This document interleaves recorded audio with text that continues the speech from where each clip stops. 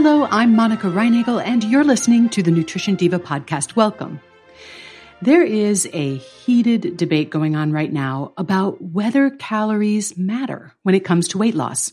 On the one side are those who insist that weight loss is simply a matter of taking in fewer calories than you burn. This is often referred to as the calories in, calories out model.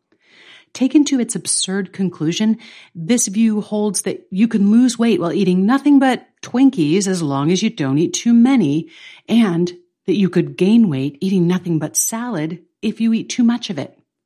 In the other camp are those who ascribe to the carbohydrate insulin model of obesity, which holds that calories from some foods, specifically sugar and grains, cause you to gain weight more quickly than calories from protein and fat.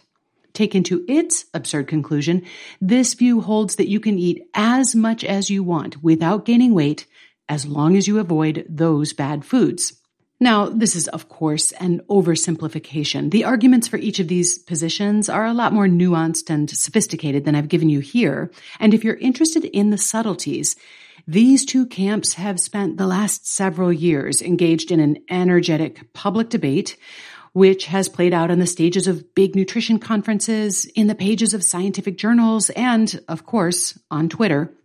Kevin Hall and Stephan Guyenet are two of the most prominent defenders of the calories in, calories out argument, while Gary Taubes and David Ludwig are co-captains of Team Carbohydrate Insulin. And this issue has become sort of a litmus test. A lot of people want to know which camp I belong to so they can decide whether I'm full of beans or not. Well, as my friend Jose once quipped, there are two kinds of people in this world: those who believe that the world is made up of two kinds of people and those who don't. I actually believe that both sides have it partially right, and that these two views are not as mutually exclusive as they may appear. It's true that not all calories affect metabolism in the same way. As I've talked about before, calories from protein have a modest effect on your metabolism, causing you to burn a few extra calories as you digest them. Theoretically, you could lose weight without cutting calories simply by increasing the proportion of calories that you get from protein. It would probably take you quite a while to lose a significant amount of weight this way, but it does support the argument that some calories are more or less fattening than others. And I've also talked about the way that sugar and refined carbohydrates affect metabolism.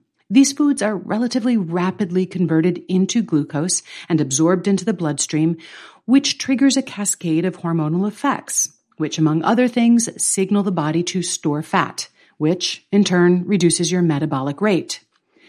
Highly processed foods also require less energy to digest, and that means that a greater proportion of the calories remain in the body after digestion.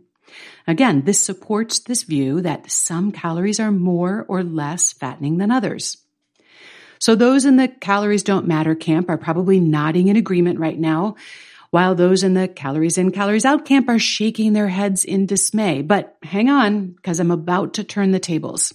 Because even though I acknowledge that calories are not all created equal, I still believe that losing weight is about taking in fewer calories than you burn. So let me explain.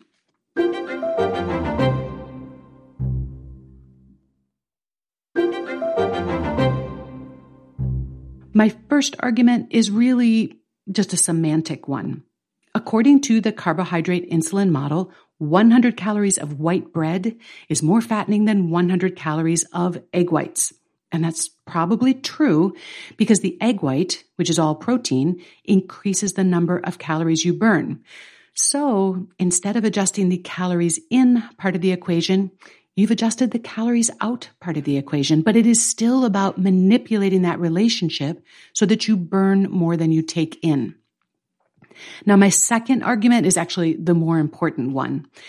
The foods that we choose do have subtle effects on our metabolism, but they have much more substantial effects on our behavior. Minimally processed foods, which tend to be higher in fiber and water, fill you up more quickly than highly processed foods. And a meal or snack that's higher in protein and fat will keep you full for longer than one that's higher in refined carbohydrates. The result? Fewer calories in. So yes, the quality of the calories that you choose will have a big impact on your weight, but mostly because that has such a direct and powerful impact on the quantity you take in. And if my argument seems a little circular, it's because it is. These two theories about whether calories matter are not parallel lines that will never intersect. Rather, they are two sides of the same coin. So can't we all just get along? With apologies to George Orwell, all calories count, but some calories count more than others. And no matter where your calories come from, you will need to burn more than you take in if you want to lose weight. However, choosing whole foods and avoiding refined carbohydrates will help you burn more and make it just a bit easier to take in fewer.